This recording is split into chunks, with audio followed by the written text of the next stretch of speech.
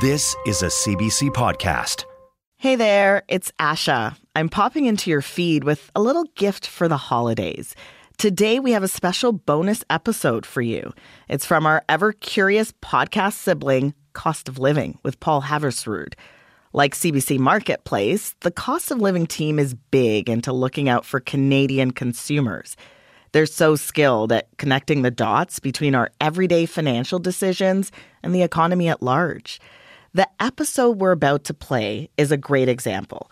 You'll learn why more of us are buying real physical books for teenagers these days, while the big squishy plushies are going to adults. Their podcast is always on, less than half an hour, with new episodes dropping every Friday. Okay, let's get into it. This is Cost of Living's feel-good year-end episode, The Bookstore is Back. Enjoy. They could elevate their brand of the Dodgers and their stature within American sports and North American sports really to another level, and perhaps even supplant a team like the Yankees as the marquee brand in the sport. Becoming the biggest team in baseball is a lot to put on one player's shoulders. But Shohei Ohtani has some broad shoulders. And also, the biggest contract in sports history.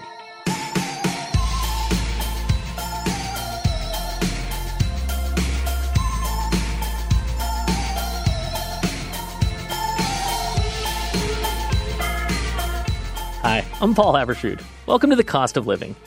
In 1972, the Winnipeg Jets signed Bobby Hull to sports' first $1 million contract.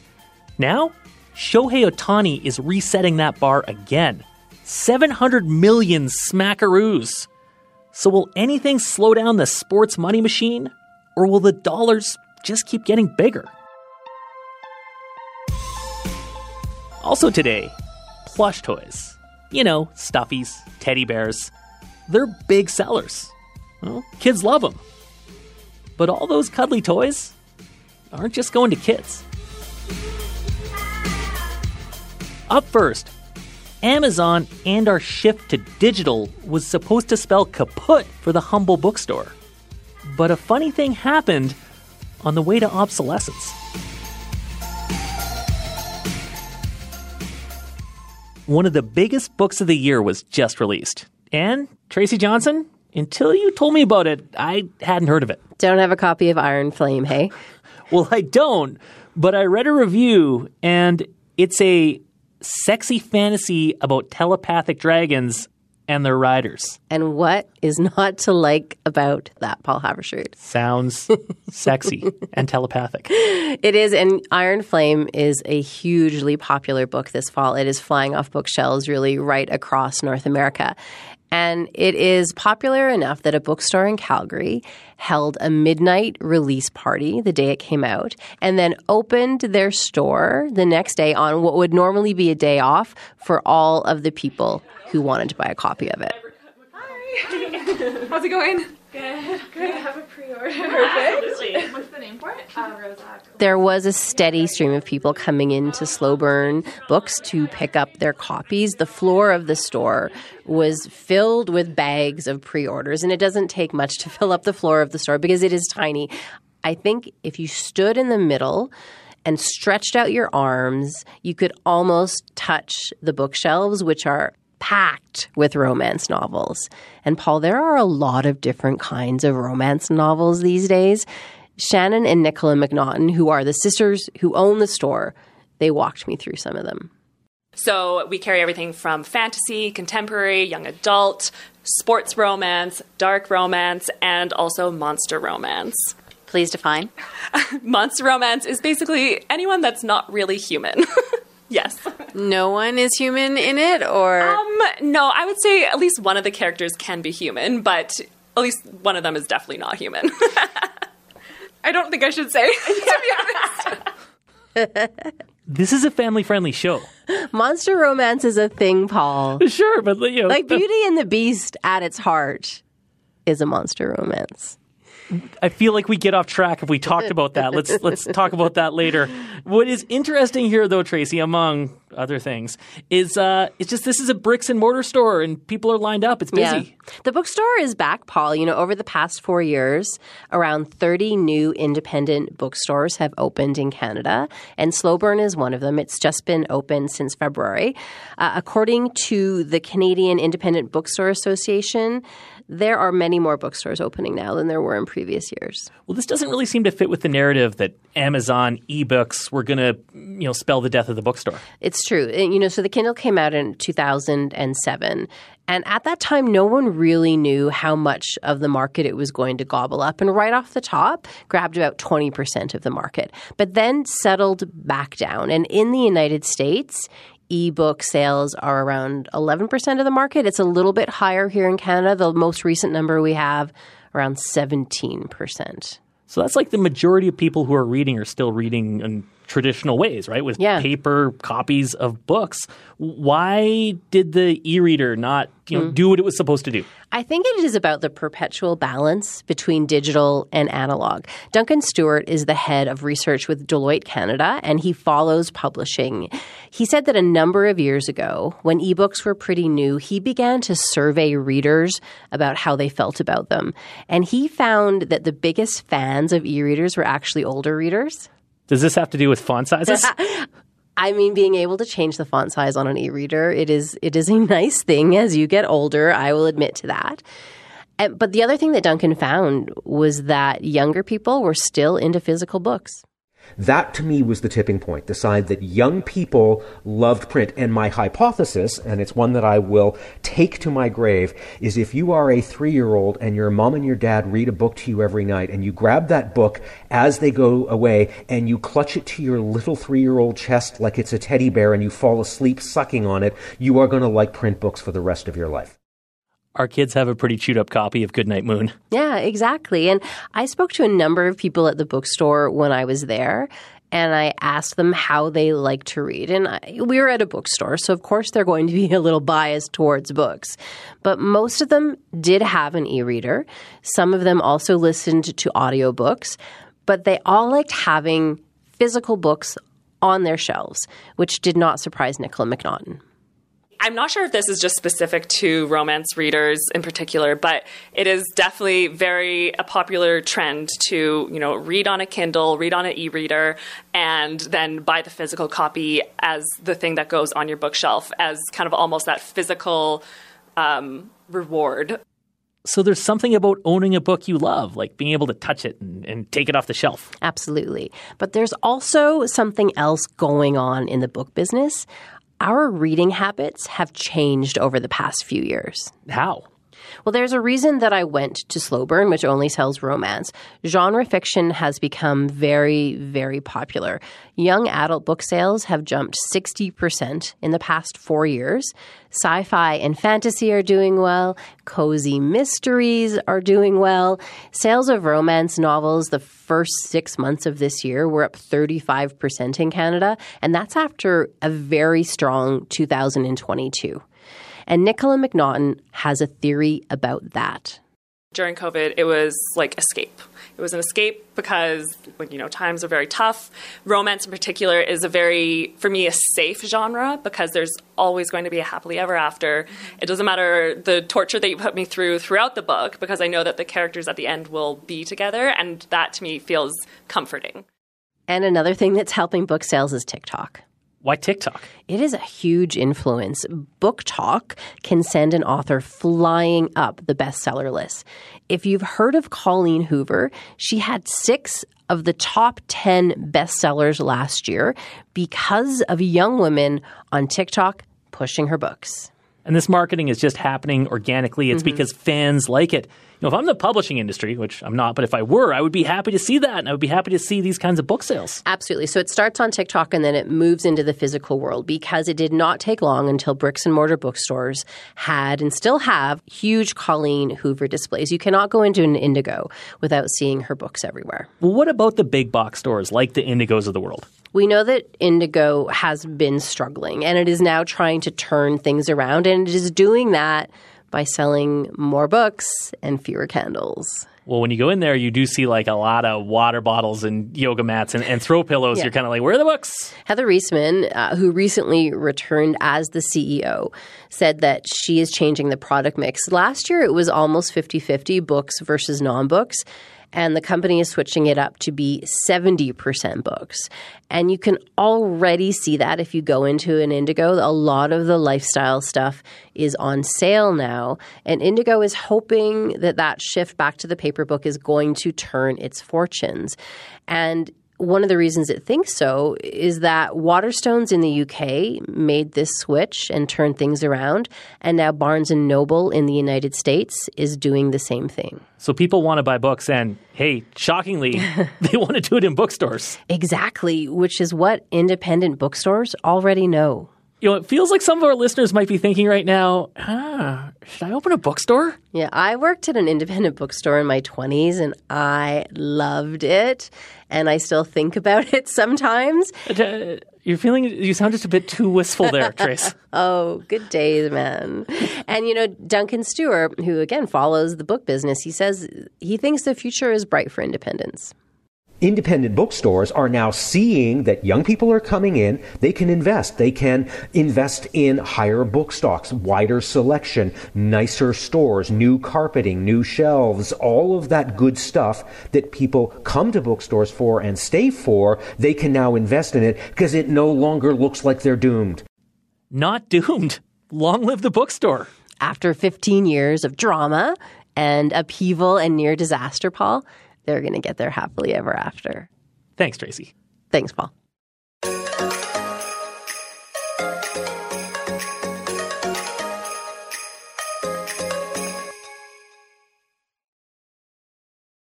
This is The Cost of Living.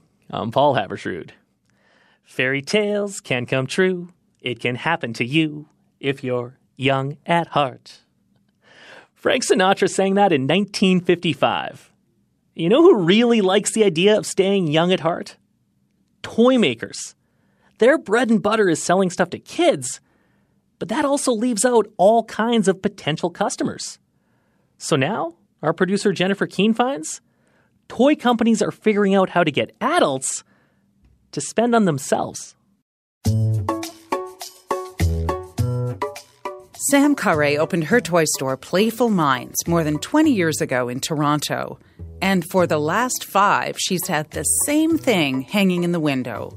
Giant, stuffed vegetables called Squishables.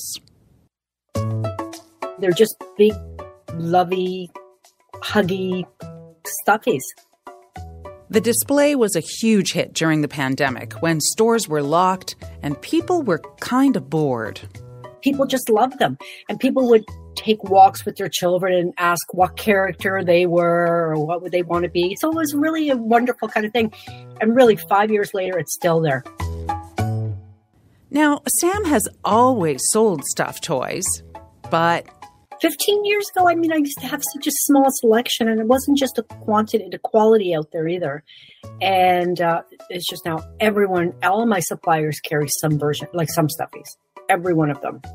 Between 2019 and 2022, the sale of toys like board games and puzzles rose by 30%.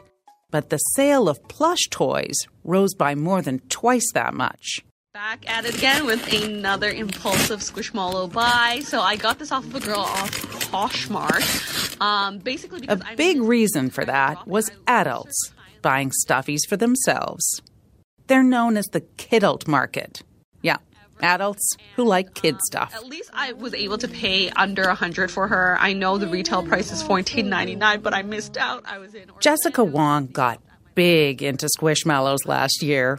It kind of all started with one individual toy that I got from my mom. She got me one from Costco, and it was this huge whale. Next thing she knew, she was hunting everywhere for those velvety squishies. She started posting her finds on TikTok and Instagram, and her algorithm quickly filled up with others doing the same thing. And then little by little, you don't really realize it, but then all of a sudden your living room is filled with all these individual kind of soft pillowy looking soft toys. Jessica has now bought more than 100 Squishmallows. It's a nice break from her work as a real estate lawyer. For a lot of people, if you have like a really stressful job, at the end of the day, if you go home and there's just something really funny and cute looking, it's kind of like a stress relief as well. So I guess that like ties into it as well. Some brands like Hugimals lean into that idea, even marketing their weighted stuffed toys as therapy. That's no surprise to Aradhana Krishna, who studies sensory marketing at Michigan Ross University. She says technology has changed childhood play. Right from a very young age, I think there's much less social interaction and there's much more interaction with devices. Plush toys are an antidote to the digital world. I mean, the human body just craves touch for warmth and comfort from, the time we are born. So it's evolutionary in nature. Sometimes you just need to hug a giant, squishable broccoli.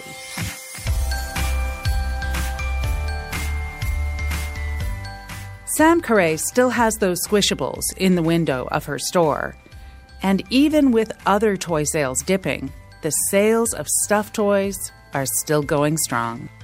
I have so many conversations with parents coming in and the children, all they want is stuffies, and the parents go, you can't have any more. And I'm like, let them have it. They'll have it forever. They'll take it off to university with them. For The Cost of Living, I'm Jennifer Keane.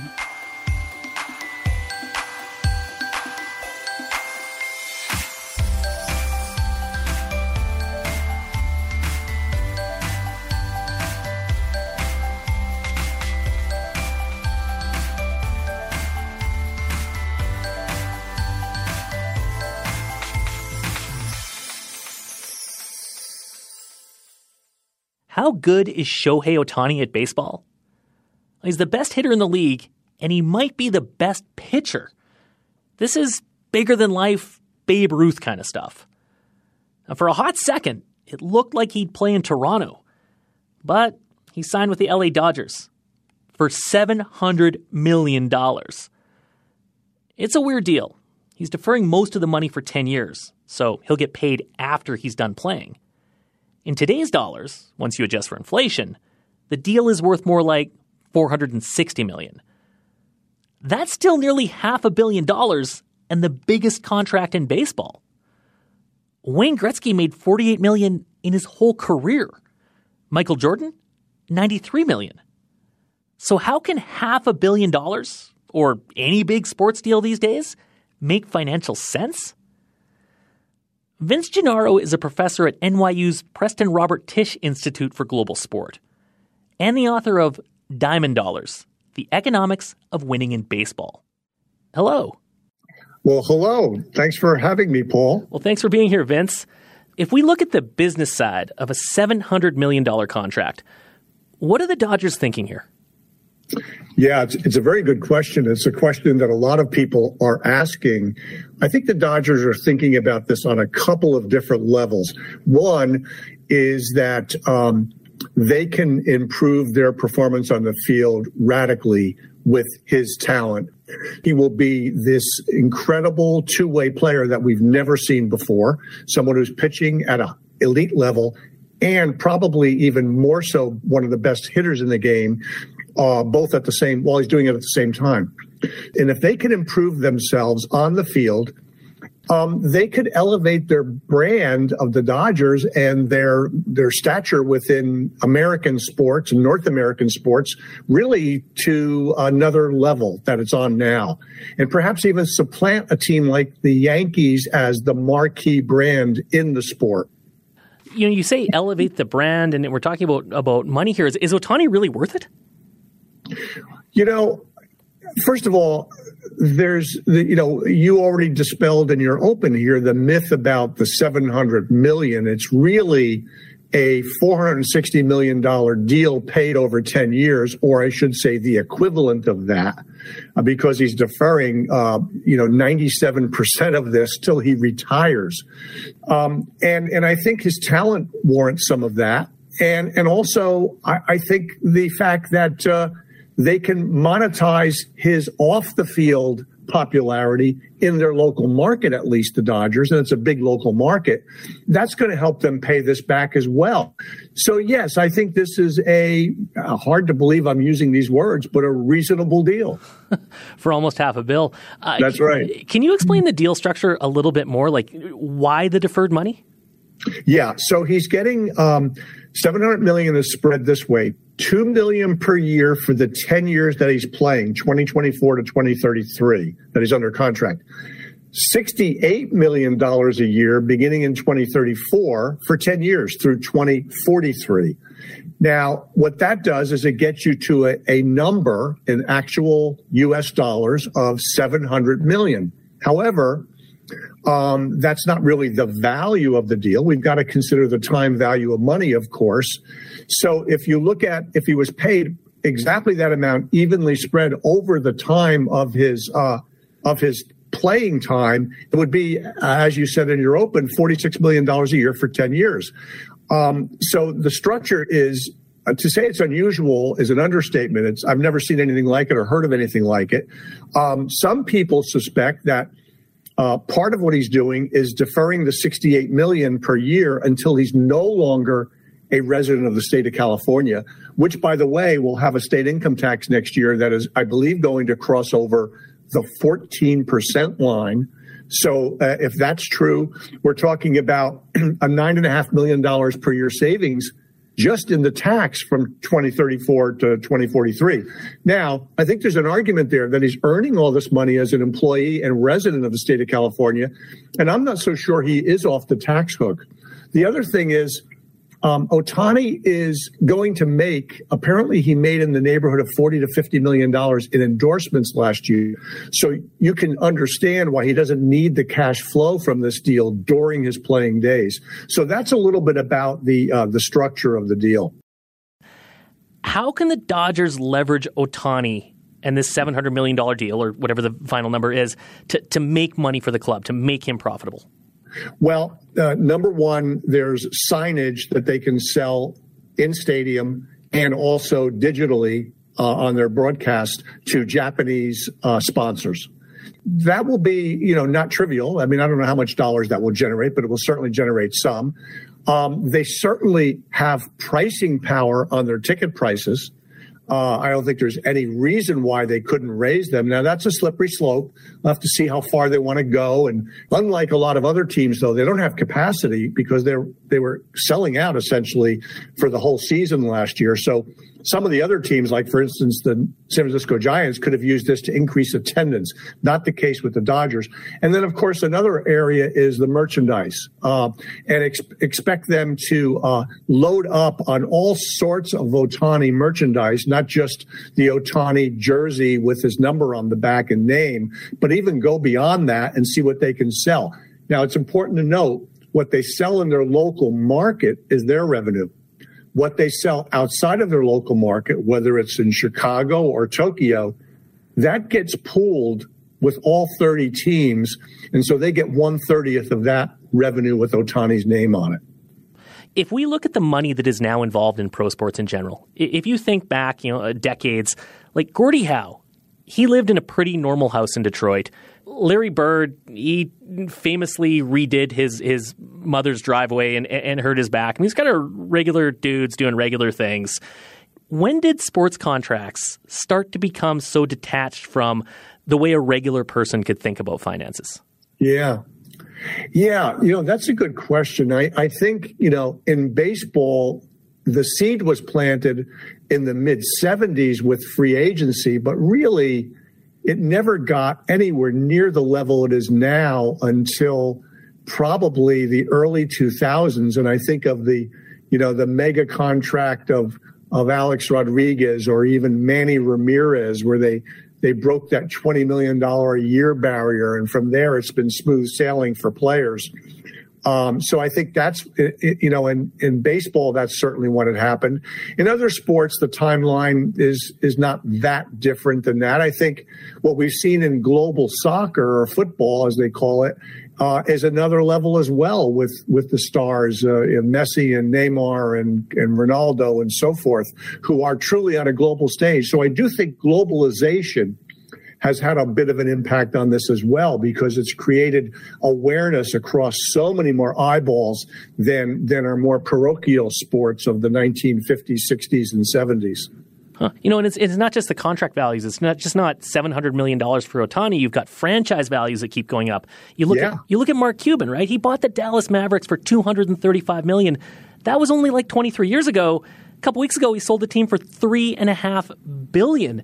So when you think about these kinds of numbers and they just keep going up and up and up, do you see any end in sight to this?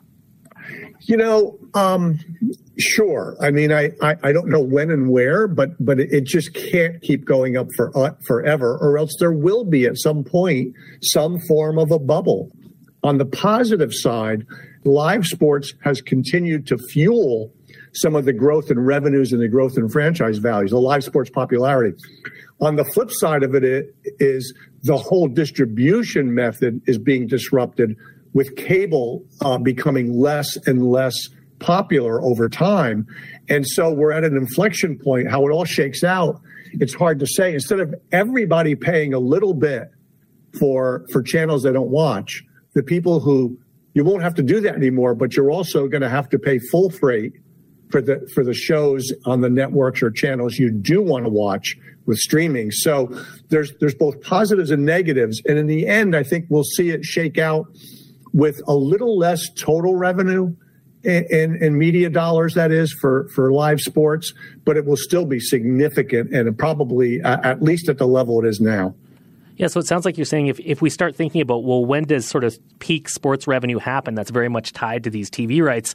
But if you step back and think about these kinds of huge deals, hundreds of millions of dollars, what does that mean for someone going to a game, for ticket prices, and even the ability of a fan to connect to the players? Yeah, I do question that. I mean, I don't want to be a romanticist about the good old days, but I do think there's a risk of pricing the market out and alienating fans because, it just becomes such an elitist kind of a thing. On the other hand, maybe we don't focus as much when Nicole Kidman does a movie, she gets, $20 million or whatever. Yet we don't seem to think of it the same way. And I'm not sure why. Maybe because it's a one-shot thing. Whenever we see a movie, we see it once and we move on, rather than looking at your athletes day in and day out on the field, toiling for their $25 million per year. So I do think that you run the risk from a number of angles to alienate fans. But boy, sports are such a compelling entertainment vehicle, and they're so engaging, and so and they build community. So there's so much else there too. Yeah, they might be playing a kid's game, but we still watch. That's right. Well, thanks, Vince. Well, a pleasure. Vince Gennaro is a professor at NYU and the author of Diamond Dollars, The Economics of Winning in Baseball.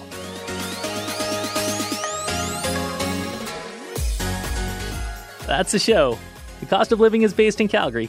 The show is produced by Daniel Nerman, Ellis Cho, and Jennifer Keene, with help from Caroline, the elf on the shelf Ferris. Our executive producer is Tracy Johnson. I'm Paul Haavardsrud. Thanks for listening. That was a special holiday episode of Cost of Living. You can head over to their podcast feed for more episodes, including my recent favorite, Big Grocer is Watching. For more CBC podcasts, go to cbc.ca/podcasts.